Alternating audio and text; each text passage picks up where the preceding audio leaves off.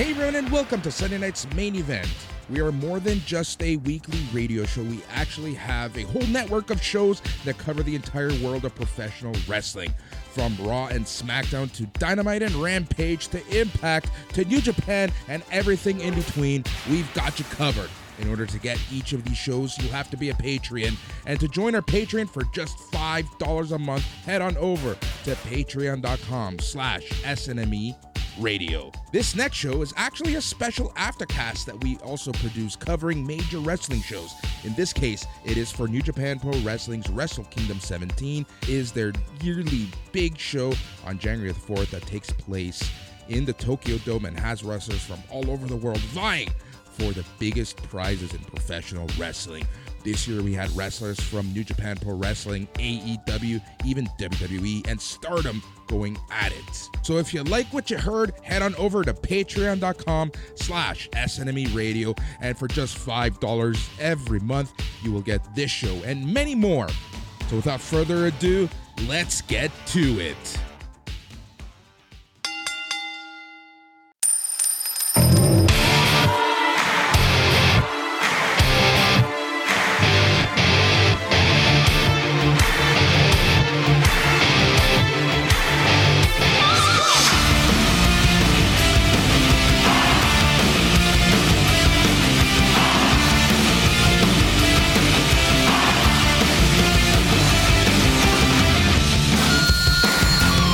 January 4th, and you know what that means? It is New Japan Pro Wrestling's Wrestle Kingdom 17. This is the Sunday Night's Main Event Aftercasts.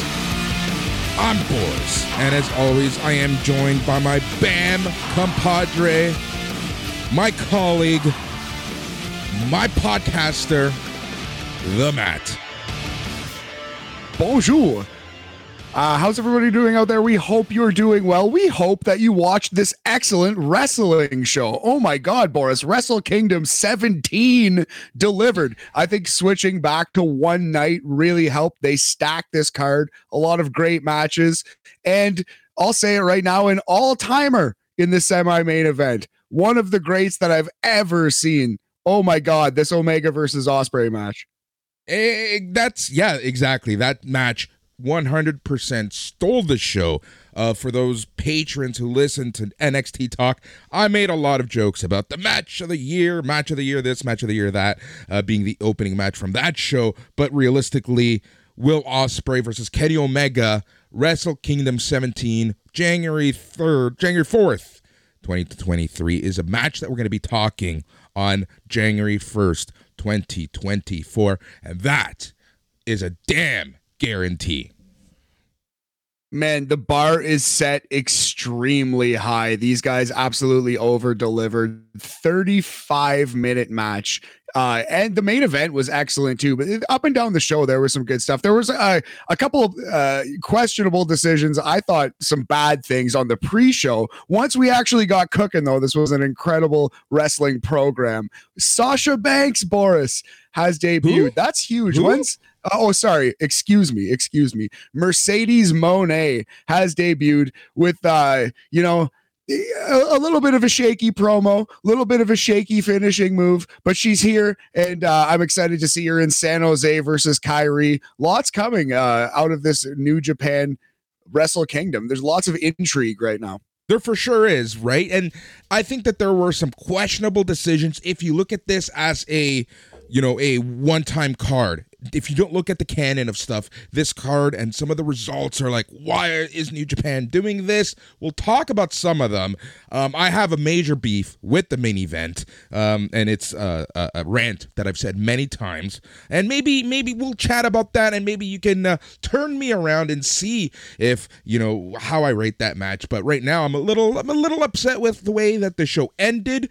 But we'll see. And I know long-term storytelling, that's what we're going to be talking about a lot, I think, with some of the results from this show.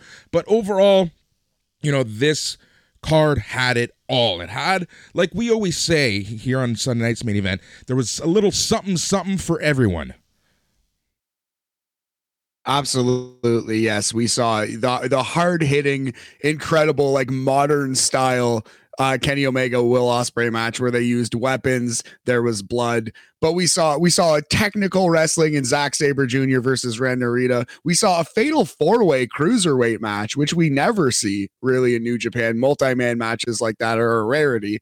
Also, an awesome IWGP Junior Tag Team Championship match to start the pay-per-view proper. Anyway, let's just get into it, Boris. Let's just jump right in head first. No time to waste. But before we do that, my friend, we have one last bit of business to get through. And if you've never listened to us on BAM or NXT Talk, you should know that, we're done with star ratings. We like to have fun with this. We rate each match out of 5 something.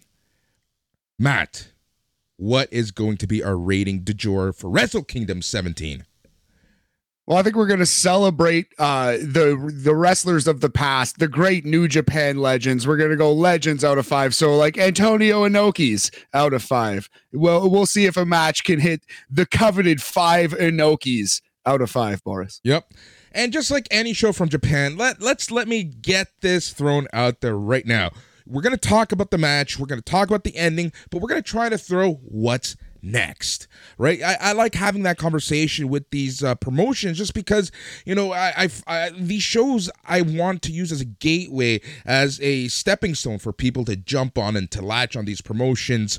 Do not sleep on Stardom. Do not sleep on New Japan. Do not sleep on Noah right now. There's some great stuff coming outside of North America. So we're going to have some great discussion after some of these matches. And just to remember, these notes were taken from about 1:30 a.m. until 7 a.m. in the morning when the show proper ended. So if there's anything wrong, I'm sorry.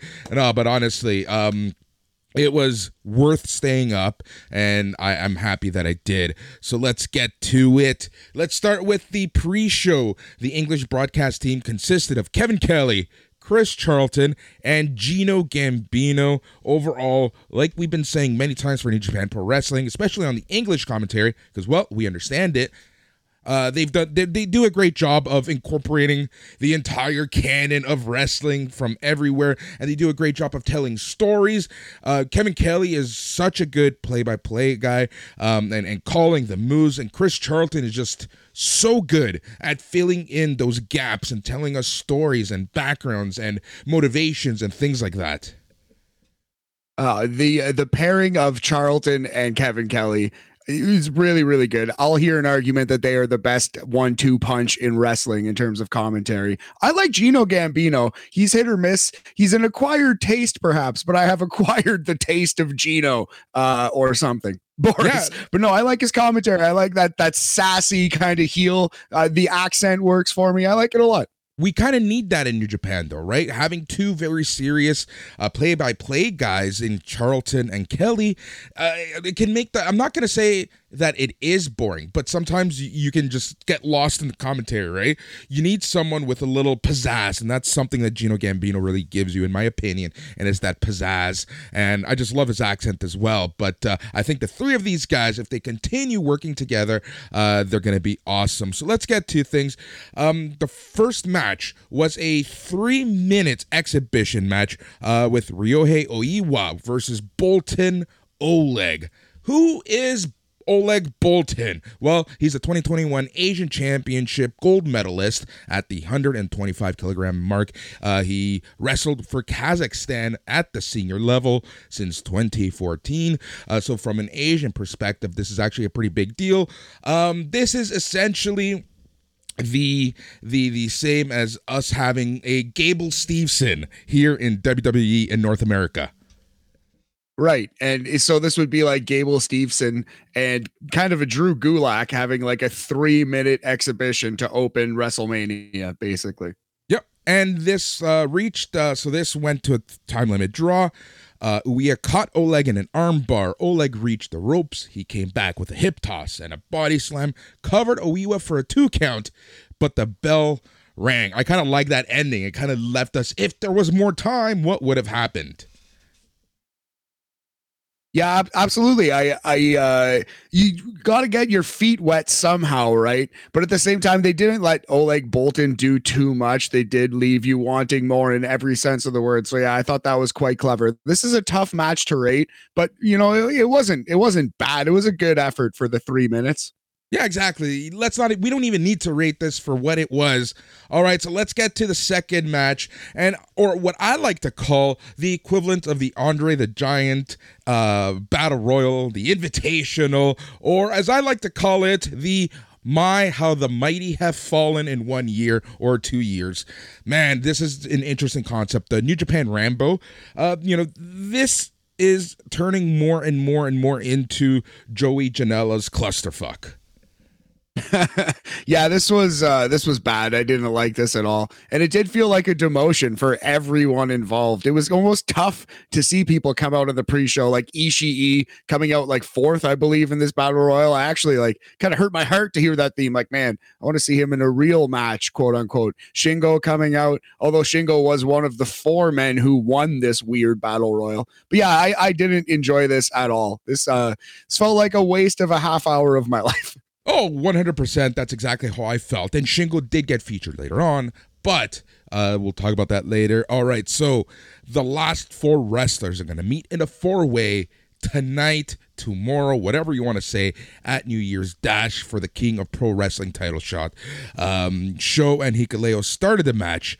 We also saw Evil, Tomohiro Ishii, Great-O-Khan, Dookie, Rocky Romero, Kenta, Kanemaru, Aaron Hanari, Taguchi, Jeff Cobb, Shane Haste, Mikey Nichols, Yujiro Takahashi, Toru Yano, El Fantasmo, Taichi, and Shingo. The last 4 were Shingo Takagi, Sho, Toru Yano, and Great-O-Khan. That's who are going to face each other later tomorrow for the King of Pro Wrestling 2023 title, which is now a belt as opposed to a trophy that they carry around. Interesting, yes. So yeah, Sho, Great-O-Khan, Toru Yano, and Shingo Takagi. So this went 30 minutes and 37 seconds. It was bad. You don't need to watch it. 1 evil out of 5. Singular evil. Bad champion, bad match. All right, next up was the Antonio Inoki Memorial 6-man tag match. You had Yuji Nagata, Satoshi Kojima, and Togi Makabe versus Minoru Suzuki, Tiger Mask, and Tatsumi Fujinami. What can we say about this match? It was rough, man. It was some old dudes in there. You have to appreciate it was for the great Inoki, and it was a bunch of old guys. Like Tatsumi Fujinami is what, 70, 72? Yeah. He's up there, right? So it was what it was, man. But yeah, Yuji Nagata and Minoru Suzuki were basically the young lions in this match. That tells you all you need to know. It was a rough go, but I mean, it was a bit of pro wrestling nostalgia. It wasn't the worst thing I've ever seen in my life. Yeah, Nagata did a nice suplex in the match. Fujinami got a pretty good reaction from the crowd. He did some dragon screw leg whips. The crowd really enjoyed that. In the end, Makabe pinned Tiger Mask for the win for his team. The wrestlers shook hands afterwards, including Suzuki. Fujinami spoke over the house mic in Japanese, fired everyone up, and it sounded like an Inoki cheer at that point. Yes, yeah, I believe there was a Bombaye in there, I think.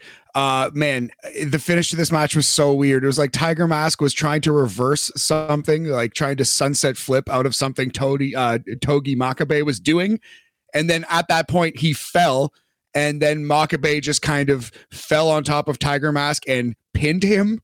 He won via lateral press. It was the weirdest, most disjointed match. So 1-star match in the ring, plus a bonus star for all the pomp and circumstance, let's say. That's a total of 2 Scott Nortons out of 5 for this one.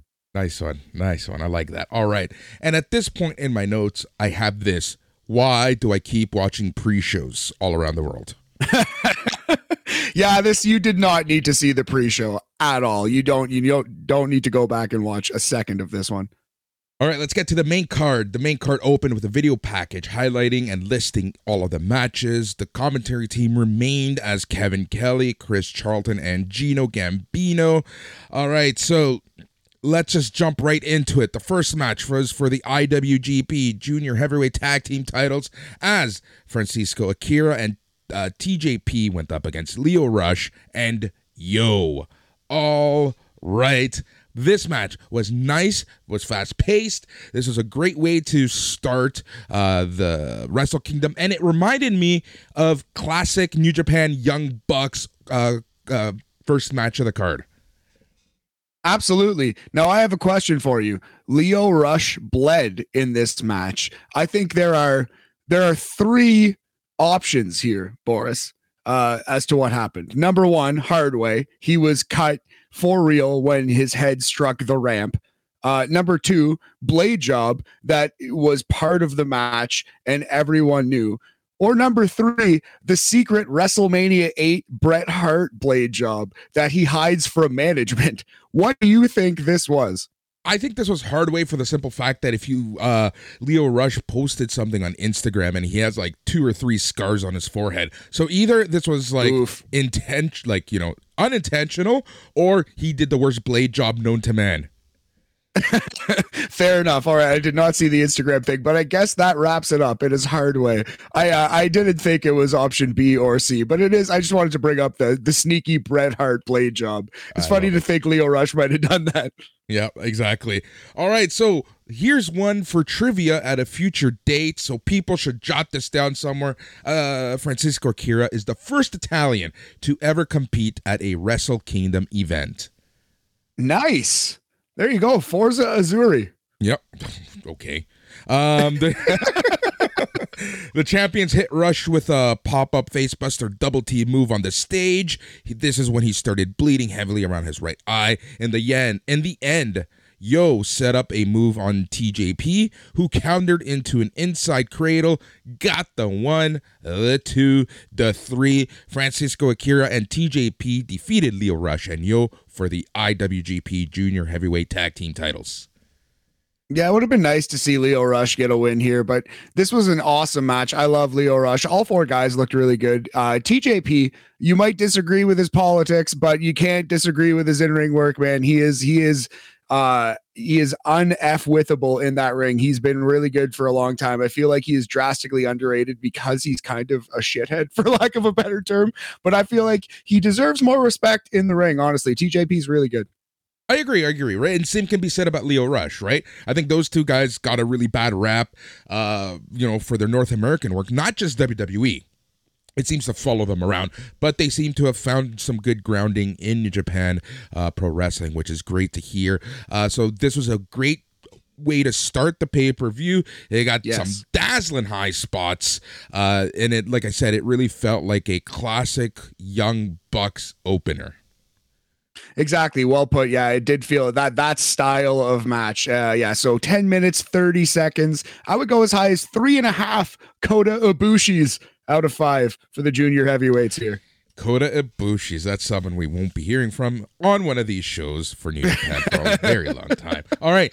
No, sir. Let's change things up the way that New Japan changed things up, because the next match was a first time ever, and it was the first defense of the IWGP Women's Championship as your champion, Kairi, everyone knows her as Kairi Sane, went up against Tam Nakano. All right, so I wish this match was, given a little more time, because this is a classic example of, if this was a Stardom show, I feel like this match would have been given 25 minutes. How long did this match actually go? 5 minutes and 55 seconds. I have it at, Boris. They didn't even get started, and I think that's what really hurt this match. I think that a match like this, a match of this magnitude, needed more time. And, I'm going to say it, shame on New Japan. You should have given them more time. This is one of your IWGP champions. Give the women a shot. Honestly, that's my take. Might not be a popular opinion, but I think that these women could have given you a spectacular showing if they just gave them more time. And, you could have cut back on one of the other matches or a couple matches. But I think that these women were hard done by the time they were given.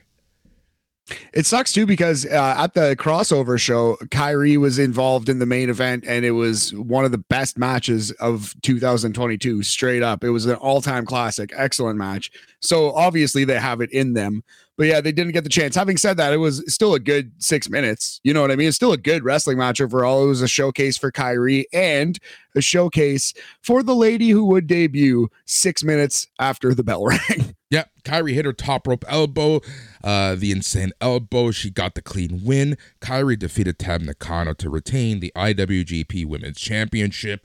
After the match, the lights went out. A video led to Mercedes Moné, formerly known as Sasha Banks, making her entrance. Once she was in the ring, Kyrie and Moné went face to face. They shook hands. Moné put Kyrie down with a what looked to be I guess a twisting DDT of sorts of something. I don't know exactly what it was. Moné then introduced herself and announced that she will challenge Kyrie for the title on February 18th in San Jose.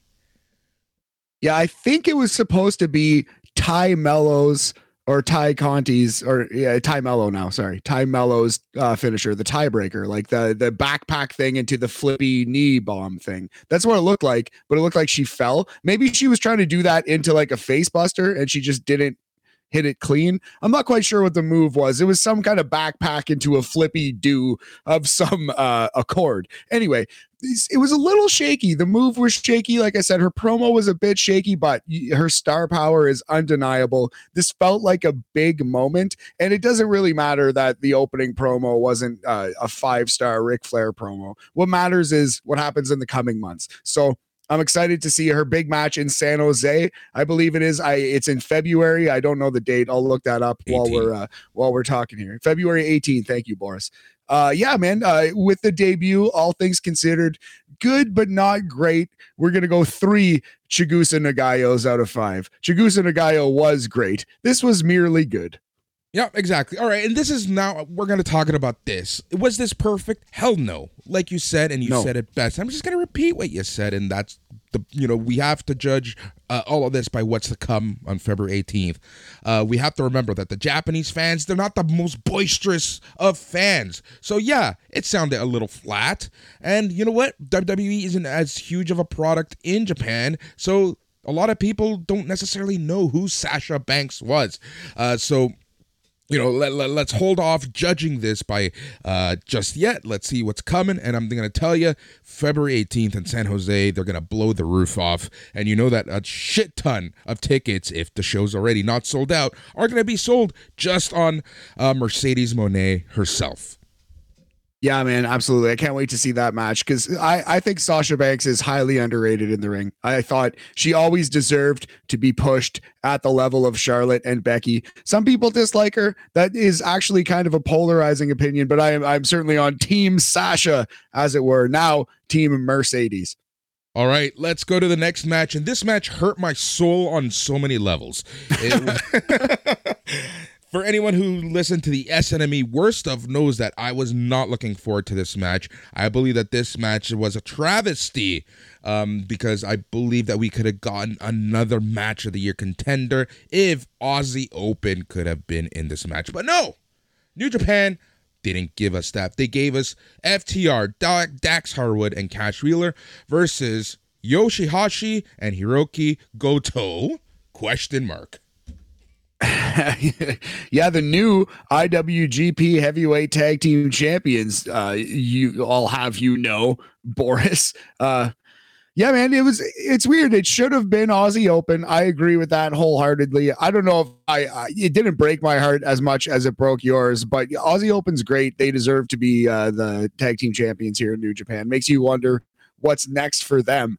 But yeah, the FTR golden run is over. They've lost all 3 of their tag team titles here. This was still a very good match. Not great, but Dax and Cash are awesome. They said that Cash Wheeler got there 30 minutes before his match started. The show was already happening. I think it was during the Rambo that Cash Wheeler actually arrived to the Tokyo Dome. So that's tough, man. The life of a professional wrestler, crazy, crazy. But yeah, I thought under the circumstance, still a good match. Not the best FTR match you've ever seen, though. Agreed. And that's the unfortunate part. This match could have been so much more. FTR hit a big rig on Goto, and Harwood had him pinned, but Yoshihashi broke it up. Yoshihashi then tagged in. Harwood did a pile driver for another 2 count. FTR followed that up with a spike pile driver. Harwood had the pin, but Goto broke it up. The challengers then came back with a double team version of the GTR and Harwood, and that led to Yoshihashi, of all people. Your boy Hashi to get the pin to give him and Goto the IWGP Heavyweight Tag Team titles. Who are you to doubt Yoshihashi, Boris? Yes, Bishamon, the new IWGP Heavyweight Tag Team Champions. 10 minutes and 8 seconds. I have it here at Big Homie. Yeah, I thought this was, again, a good match. I'm going to give it a 3.5 Satoshi Kojimas out of 5, 70%. It's a B in Canada. Not great, but still pretty good. And the Yoshihashi Goto era has begun. Let's get it. Yeah, sure. All right, so let's talk about FTR a little bit more. What is next for FTR? In the past month, they've dropped the ROH, AAA, and IWGP Tag Team titles. They dropped the AAA and IWGP Tag Team titles in just a week. What is next for FTR? Is this the losing streak, or are they bound to somewhere where they're not allowed to wrestle other places? Nope. It's a losing streak gimmick. They're going to go away from AEW for a couple months. They're going to wrestle on the indies. They might even go to Smashing Pumpkin Wrestling and win the Tonight Tag Team Championships from Billy Corgan. Who knows? But I'll tell you what's going to happen is I think at Revolution, perhaps, that's going to be my guess. We're going to hear and CM Punk's coming back with FTR. It's going to happen. They're going to work against the Elite in 2023. That's what's going to happen with FTR. They're going to be CM Punk's lackeys. That will happen. That's what's going to happen. So that's one of your bold predictions for 2023. I guess so. You can call it that, call it bold, call it whatever you want, homie. I think it's going down. All right, so I'm just going to remind you right now, one of your bold predictions, and this is going to be fun when everyone else gets to listen to this show, and that's one of your bold predictions for 2022 was that Johnny Gargano was going to win the AEW TNT Championship. Yeah, silly me. It turns out Johnny Gargano is the one wrestler on earth that Tony Khan doesn't like. So silly me. There you go. Who could have guessed that? He likes Big Cass though. Loves him some William Morrissey, buddy. I'll tell you that. All right, let's get to the next match. It was for the first ever New Japan Pro Wrestling TV Championship, and that was Ren Narita versus Zack Sabre Jr. This match was excellent. If your style was technical catch as catch, this match was great. I know that a lot of the more hardcore Japanese viewers who like Puresu, this was their gem. Yeah, these next two matches I thought were like both kind of hidden gems, like both classic Wrestle Kingdom undercard matches where the guys go all out and have a really good contest in different styles, completely different styles. This was the technical classic, not an all-time classic, but that style, the classic technical style that Zack Sabre Jr. has come to embody, man. This was World of Sport Wrestling with a few more high-impact suplexes here. Really good stuff. The right man won. It looks like Zack Sabre Jr. is starting his own faction here. But yeah, just awesome, technical, hard-hitting wrestling action here. Yep. All right, we got back and forth kicks, forearms, rolling elbows, suplexes, all of it. Sabre then scored a very close near fall, but then he eventually caught Narita in an arm submission, got the win, and Zack Sabre Jr. is your first New Japan Pro Wrestling TV champion. After the match, Sabre was presented the new title. The TMDK duel of Mikey Nichols and Shane Haste entered the ring. They were applauding him. They offered him a TMDK t-shirt. Sabre put the belt down, took the shirt, and then he put the shirt on, hugged both the men. They strapped the title to him, and there you go. Zack Sabre Jr. has found some new friends after Suzuki-gun was put to rest. Yeah, I wonder if he's going to be like the leader of a new faction. I think that should happen. This was a very good match. I'm going to go 3 3/4. Yuji Nagata's Blue Justices out of 5, 75%.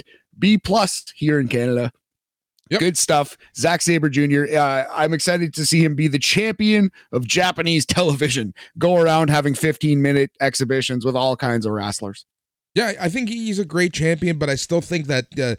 So here's the thing: as I'm watching this, as the match ended, I'm like, why didn't they give the belt to Ren Narita? They were telling this amazing story. He was having, matches of his career. He was putting people down. He was the giant killer. He was doing so much.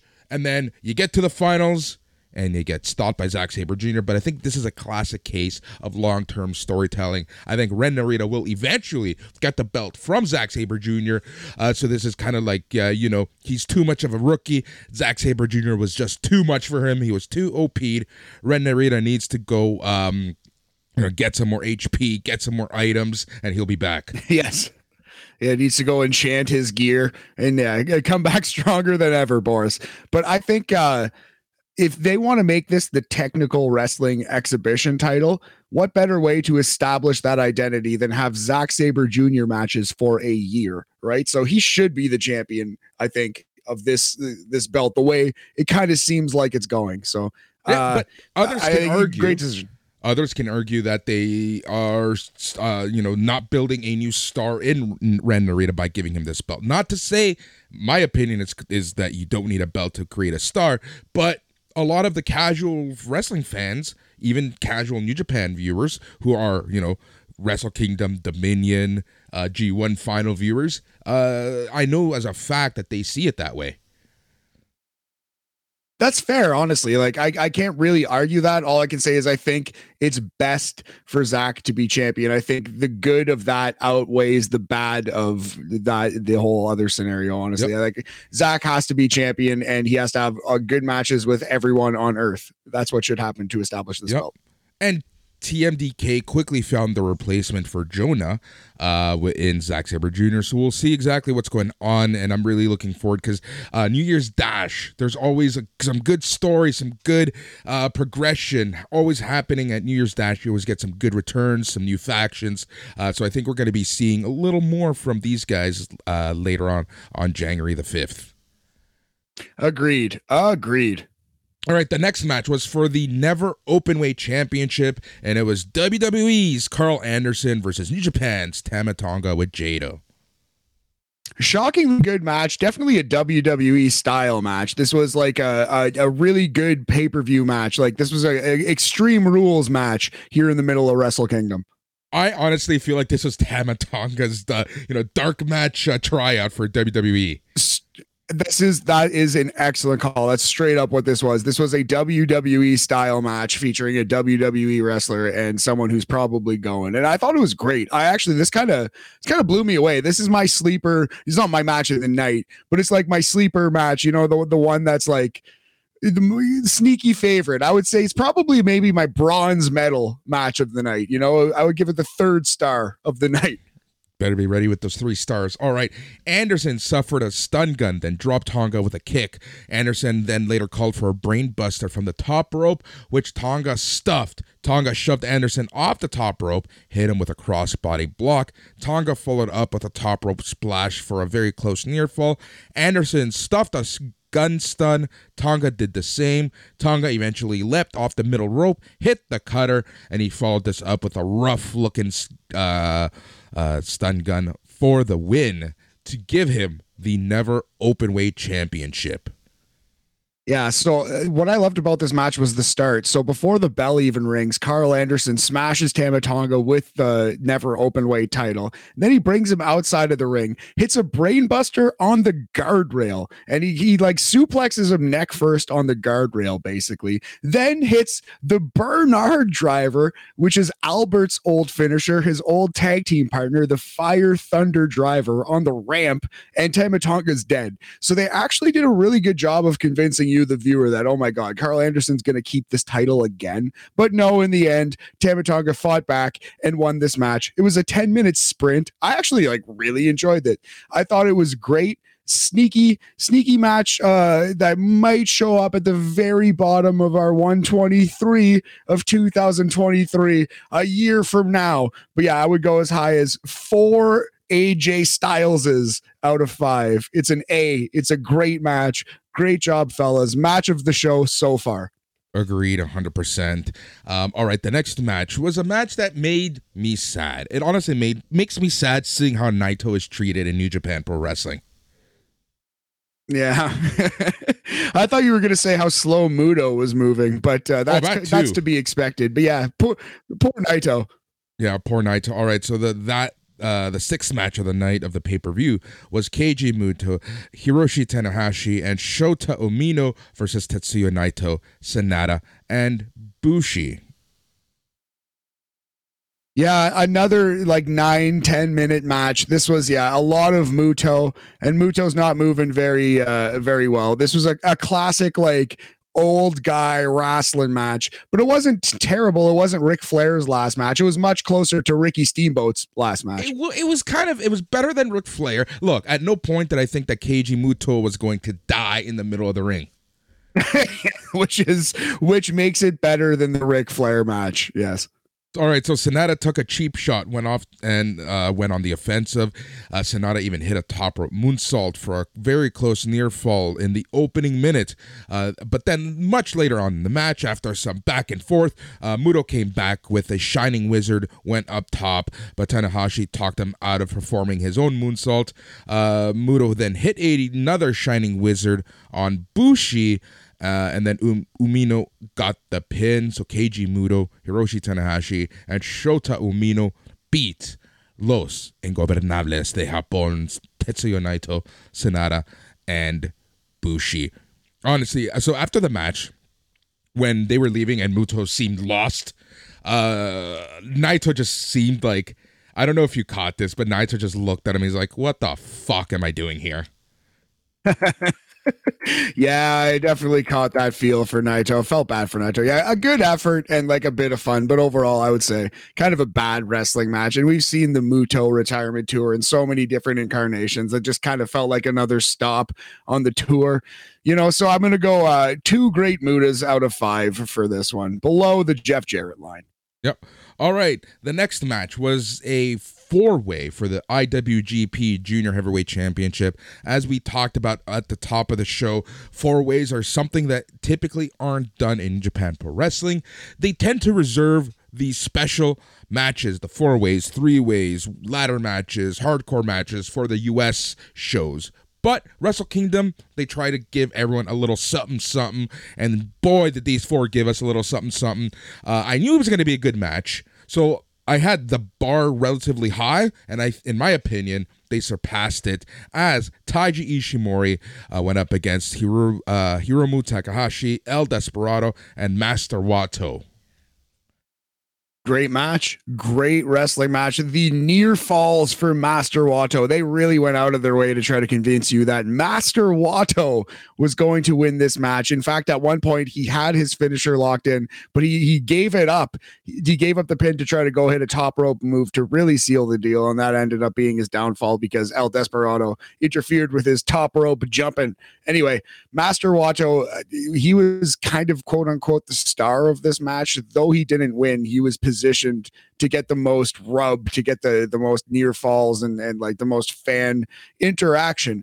Hiromu wins this match. I think the right guy won, and this is great stuff, man.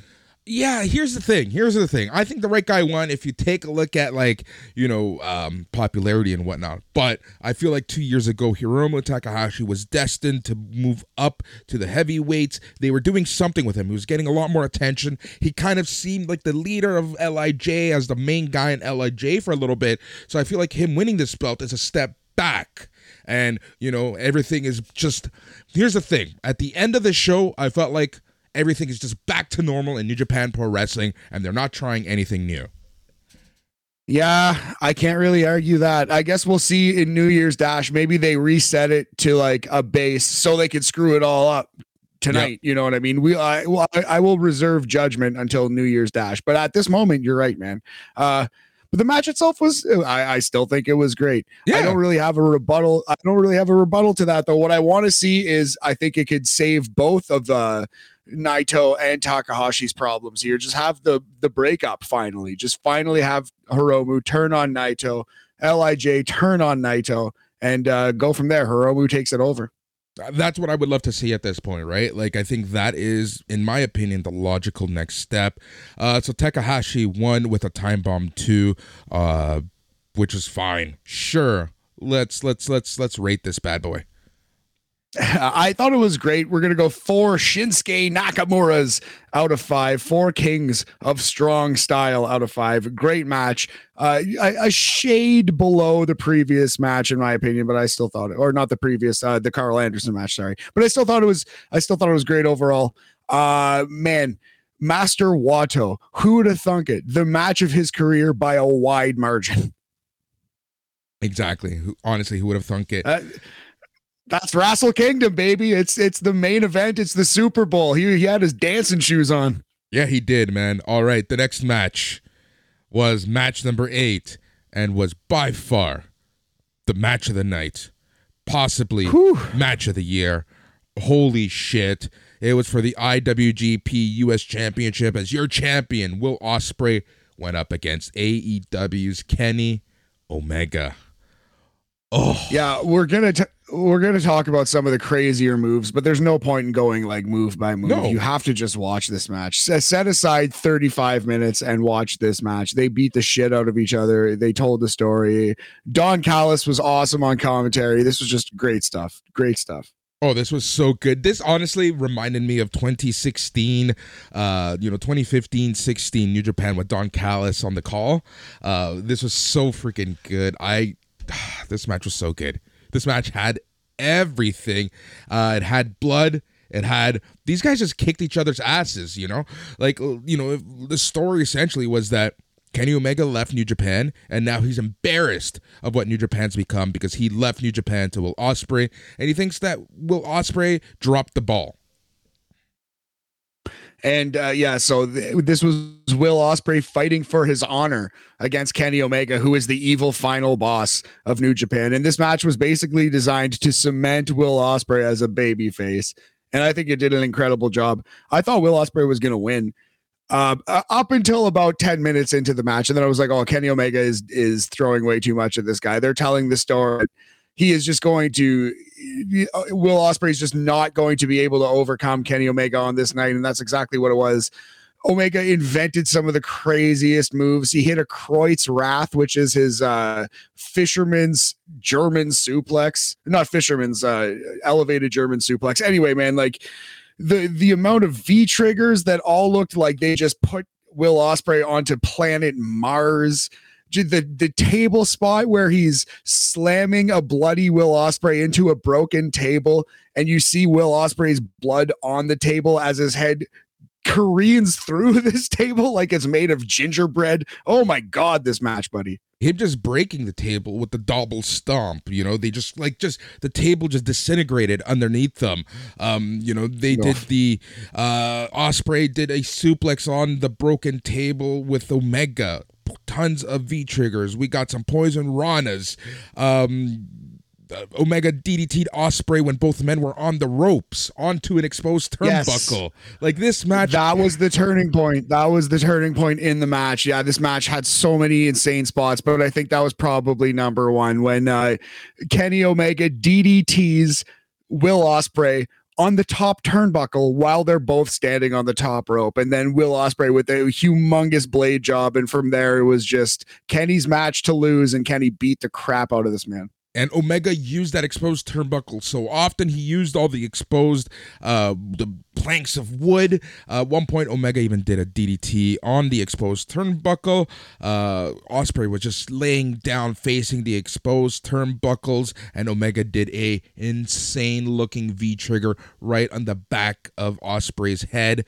Omega stood on the middle rope, and he did a insane looking suplex on Ospreay. Omega had Ospreay in the pinning position, but he just kept getting up. all the V triggers, everything was happening. Both men going back and forth. They were back on their feet, trading rolling elbow strikes. Ospreay got the better of it, but Omega grabbed him, performed a straightjacket German suplex for a 2 count. Omega then held onto Ospreay's wrists. Ospreay, who knew he was doomed, spat at Omega, said fuck you. Omega threw a V-trigger knee and then hit the one-winged angel before scoring the win. Holy shit. Now, that ending of the match I wanted to highlight because we know that Ospreay and Okada have had insane matches. And anytime Okada is ready to put you away, what does he do? He grabs you and locks you by the wrist. So having Omega do the exact same thing to Ospreay, it's like Ospreay cannot get out of this move. That's so funny. Well, you know what he hit him with. You know what the double wrist lock knee strike is. That's Kota Ibushi's finisher, buddy. That's the Kamigoye. Yep. That's what I thought he was doing. I thought he was, and it was a little bit of both, obviously, both. Right? I think it was both. But I think it was intended to say, look, Will Ospreay can't beat these guys. He's not at their level yet. If this is okay, look, all things considered, if the story of 2023 is Will Ospreay turning into that guy, the same way that Kenny Omega turned into that guy in 2016-17, all will be forgiven. I think that has to be where they're going. That is where they're going. And this is an unbelievable, beautiful first step. Like, I think Kenny Omega is... I don't know. He's an interesting case in professional wrestling, man. He's not a good promo at all. I find his promos to be cringe. He's a weird character. He's off-putting to some, but he is so at home in New Japan. He fits this place like a glove. I almost wish he never left, man. He is so perfect for this place. They bring out the best of him. He brings out the best of them. And this was just a brilliant wrestling match. I miss New Japan Kenny Omega so much. God, this was great. The bar is set high, buddy. This is 5 stars. This is 5 Antonio Inokis out of 5. I mean, like, oh my God, what a wrestling match. What could you say? How could this possibly, like, how can you get better than this? You know, this is as good as it gets. That's the issue, right? I felt so sorry for the guys in the main event. And I think you said it best. Like, this AEW Kenny Omega's got nothing on New Japan Kenny Omega. If you've only seen AEW Kenny Omega, watch this match. Watch some of his New Japan stuff, and you're going to see why he's been praised as one of the best in the world, and why a lot of people are kind of upset, let down by what we see in AEW with Kenny Omega. I agree, man. You don't want to see him, God bless him, wrestling Allen Angels for 10 minutes, and that's why people were upset when that happened, because he has this in him, and I wish he was doing this more than once every 5 years, you know. But oh my God, what an all-time classic, one of the 10 best wrestling matches I've ever seen, maybe, honestly. Like, that level, so incredibly good.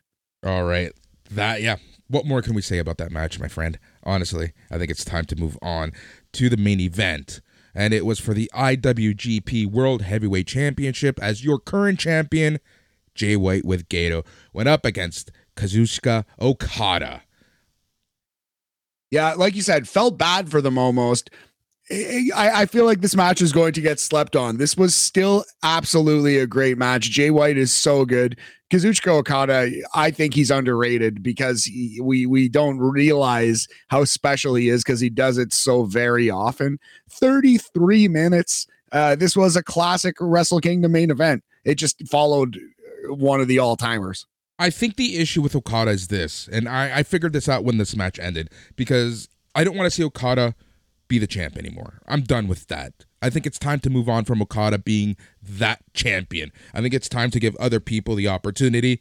But the reason why I feel a lot of people kind of sleep on Okada, don't realize how amazing he is because of how strong he's booked in New Japan. He's OP. He's Roman Reigns. He is just overpowered. He's too strong. He's too good. He always gets the chances. He's the Charlotte Flair of New Japan Pro Wrestling, right? And I think that, because I've seen a lot of reports, I've seen a lot of opinions where people are like, if I never see Okada win another Wrestle Kingdom match, it's soon enough, right? Like, there's a lot of negativity around him. And again, I feel like I'm trying not to be negative, but my point is this. Okada is amazing, and I think that his booking puts him down. Okada doesn't need the belt right now. Okada doesn't need the belt anymore. He's beyond the IWGP Heavyweight Championship, and I think that is hurting New Japan by constantly giving him these wins at Wrestle Kingdom. I can't really argue that, except I think there are extenuating circumstances this year, that being Antonio Inoki's tragic passing, right? Like, I think this was kind of the feel good moment, win one for Inoki. And I really do think a lot might change on this New Year's Dash show. But as of right now, after this match, Okada was challenged by Shingo Takagi. I don't think Shingo is going to be the man to hold the IWGP title for the majority of this next year. I wonder who is. Maybe they just leave it on Okada for another year and he does the Roman Reigns thing. We'll see. All right. So White's telling Okada that he will not take this from him. They're going back and forth. What I love about Jay White is just the amount of shit talking he does during the match. It is insane. I can see why it could be a little off-putting, but I love it. He's the heel. Let him be a heel. Let him be an asshole. He's putting Okada through hell. Okada starts coming back, and he's like, "Nah, I'm not going to stand for this." Both men were in the middle of the ring. They were trading elbows. They jockeyed for position, as they like to say. Okada then hit White with his own Blade Runner finisher. Okada followed up with a Emerald Flowson and dropped White with a Rainmaker clothesline to get the win. So even in defeat, it took Okada to give Jay White everything and then some, both finishers, and then some to put him away. So even in defeat, Jay White does look strong. But I go back to my original point where I just don't think Okada needs this.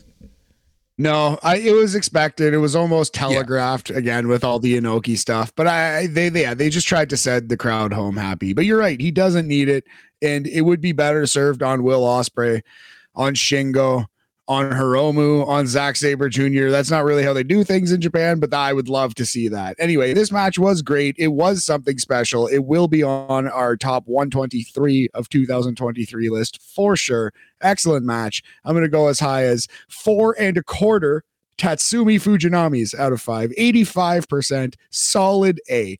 Solid match of the year contender. But the problem is it immediately followed the match of the year, which is Omega versus Ospreay. Yeah. All right. After the match, White's holding on to the belt. He can't believe he lost. Red Shoes tried to take it away. White eventually released the belt, and then the referee put it around the waist of Okada. White got up, stumbled into Okada, said something, and I guess it was kind of like the most respect you're going to get from the Jay White character. He stumbles backwards, gets out of the ring. Gedo helped White away. Shingo Takagi comes into the ring. He talks to Okada in Japanese. He apparently challenged him. Takagi dropped the mic, left the ring, and that was essentially that. January 21st, Wrestle Kingdom in Yokohama Arena, and it seems like that's when we're going to get Shingo versus Okada.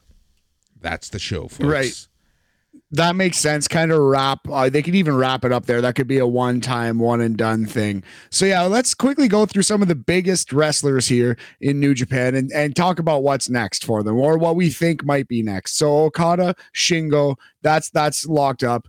Omega, Ospreay, that's going to continue to happen for a very long time. They're going to do that in AEW as well, I think, right? I think so, but I have a question for you. If this is the year of Will Ospreay, will he beat Omega, or will he lose in the return match and eventually move up to the heavyweight division, or is he going to win the U.S. championship and kind of just hold that while he does his own thing? What do you think? Like, I'm more interested in what you think is going to happen with Will Ospreay here. Okay, so what I think is going to happen with Ospreay is he does beat Omega at some point. Omega might lose the IWGP US title to somebody else, so Ospreay doesn't have to hold it because he doesn't really need it. I think Ospreay is going to beat Okada next year at the Dome. I think Will Ospreay will win the title, will win in the main event over Okada in next year's Wrestle Kingdom 18. All right, let's talk about Hiromu Takahashi, your new IWGP Junior Heavyweight Champion. What's next for Takahashi? Hart says he turns on Naito and takes over Los Ingobernables. Head says he wrestles Kushida when Kushida comes back. Yep. All right. Master Wato, let's talk about the MVP from that match. Is anything, do you think there's any plans for him? I can honestly see him going up against a Shota Umino or a Narena or something like that. Yeah, feud him against Hiromu, feud him against Zack Sabre Jr. maybe if you want. But yeah, I think he could use a step up, try to get one of those titles. Yep. You talked about Zack Sabre Jr. I think we already talked about this, but do you want to reiterate what you think is going to happen with Zack Sabre Jr.? I hope he holds this title for a very long time, has some awesome matches across the globe, kind of goes around the world with it, kind of is the AEW All-Atlantic title here in New Japan Pro Wrestling. And yeah, I think he's going to start his own version of Suzuki-gun, his own tough guys, wrestlers, etc. They might even call it TMDK. Who knows? Yep.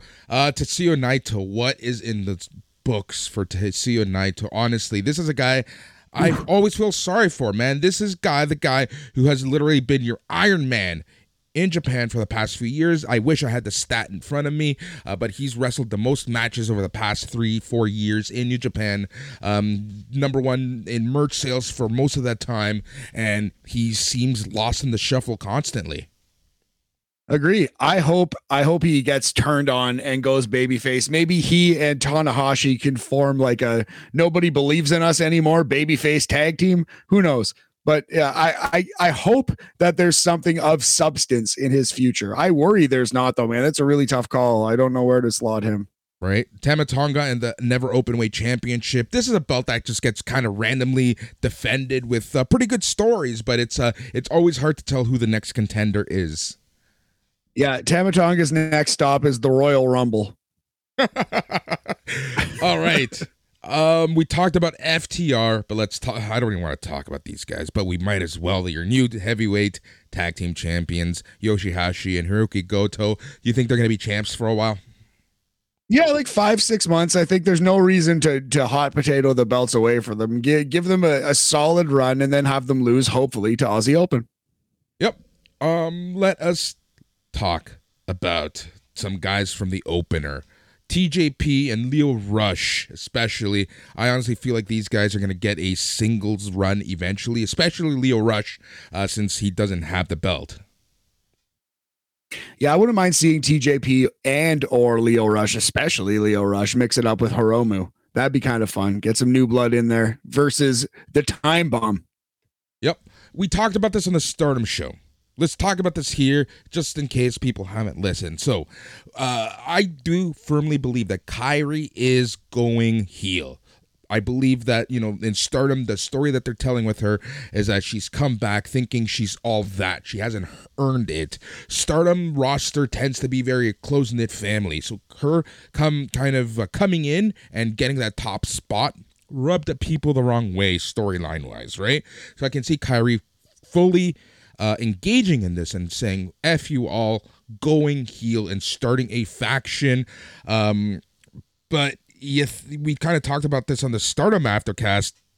Is she going to join with Mercedes Moné? Because my whole plan was, you have essentially I don't want to say the invaders, the ex-WWEers, but the ex-North American stars coming in and kind of saying Stardom is ours. Yeah, no, that makes an NWO situation, of course, for sure. You know what? I think I would go the other way now because I originally was with you, buddy, but it seems like what they should do right now is Kairi kind of wins back the favor of the Stardom locker room and the Japanese fans by defending the honor of Stardom from Sasha Banks, aka Mercedes Moné. So I would have liked to have seen them team up and be a heel tag team. But now, since she already hit a terrible finishing move on Kairi, Mercedes did, you might as well have Kairi try to defend her turf, right? You might as well. Yep, I agree with you 100% on that one. I'm kind of changing my tone as well, and that's why I wanted to bring this up again.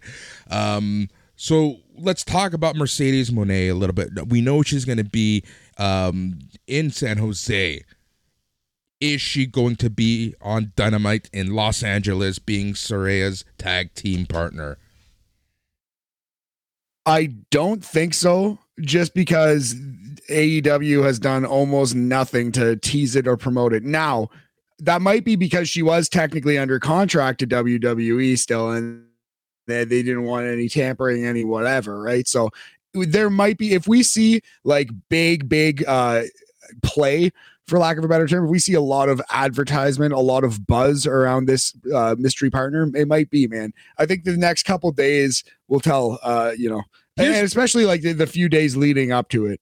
Here's my thing, though. I think that Tony Khan should have learned by now that he really needs to be careful building up these mystery partners, because he's going to put himself in a Roman Reigns 2015 situation if it isn't Mercedes Moné. If it's not going to be Mercedes Moné, tell us tonight. Tell us ASAP. Go on one of your fancy podcasts and say, no, she is not coming in, because whoever you're setting up to actually be that tag team partner is the people are going to turn on them right away.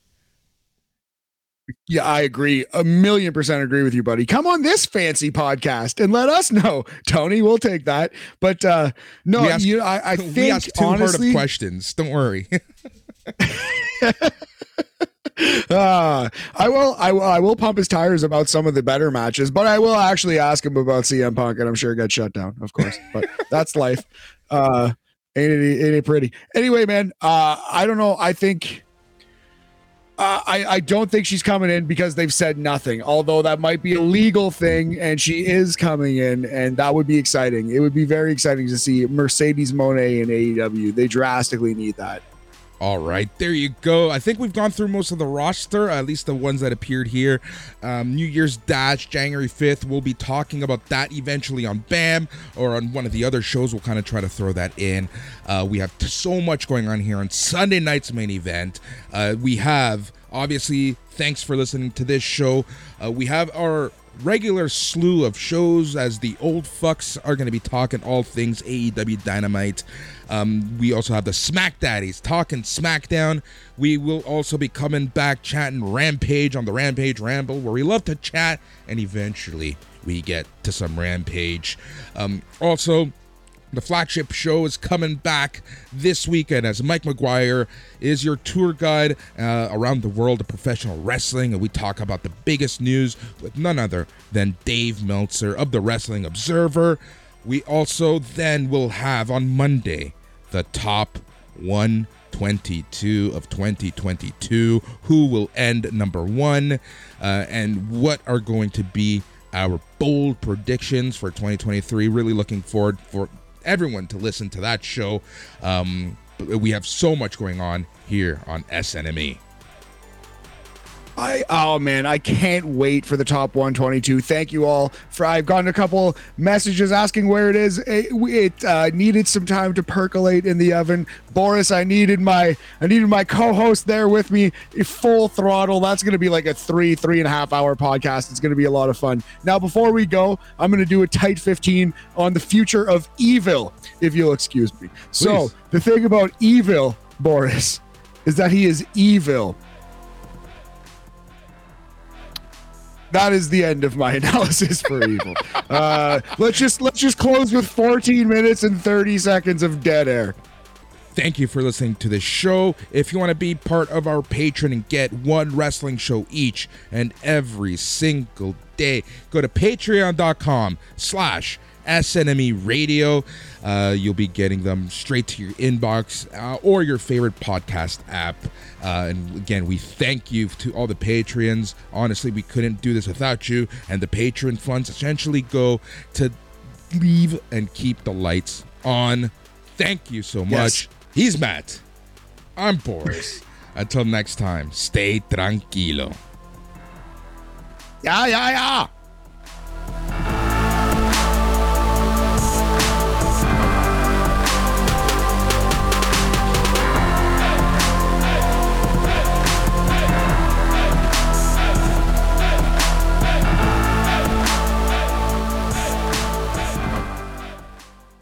So there you have it. I hope that you like what you listen to. And just remember, you can get that show and every other show that we produce if you are a patron.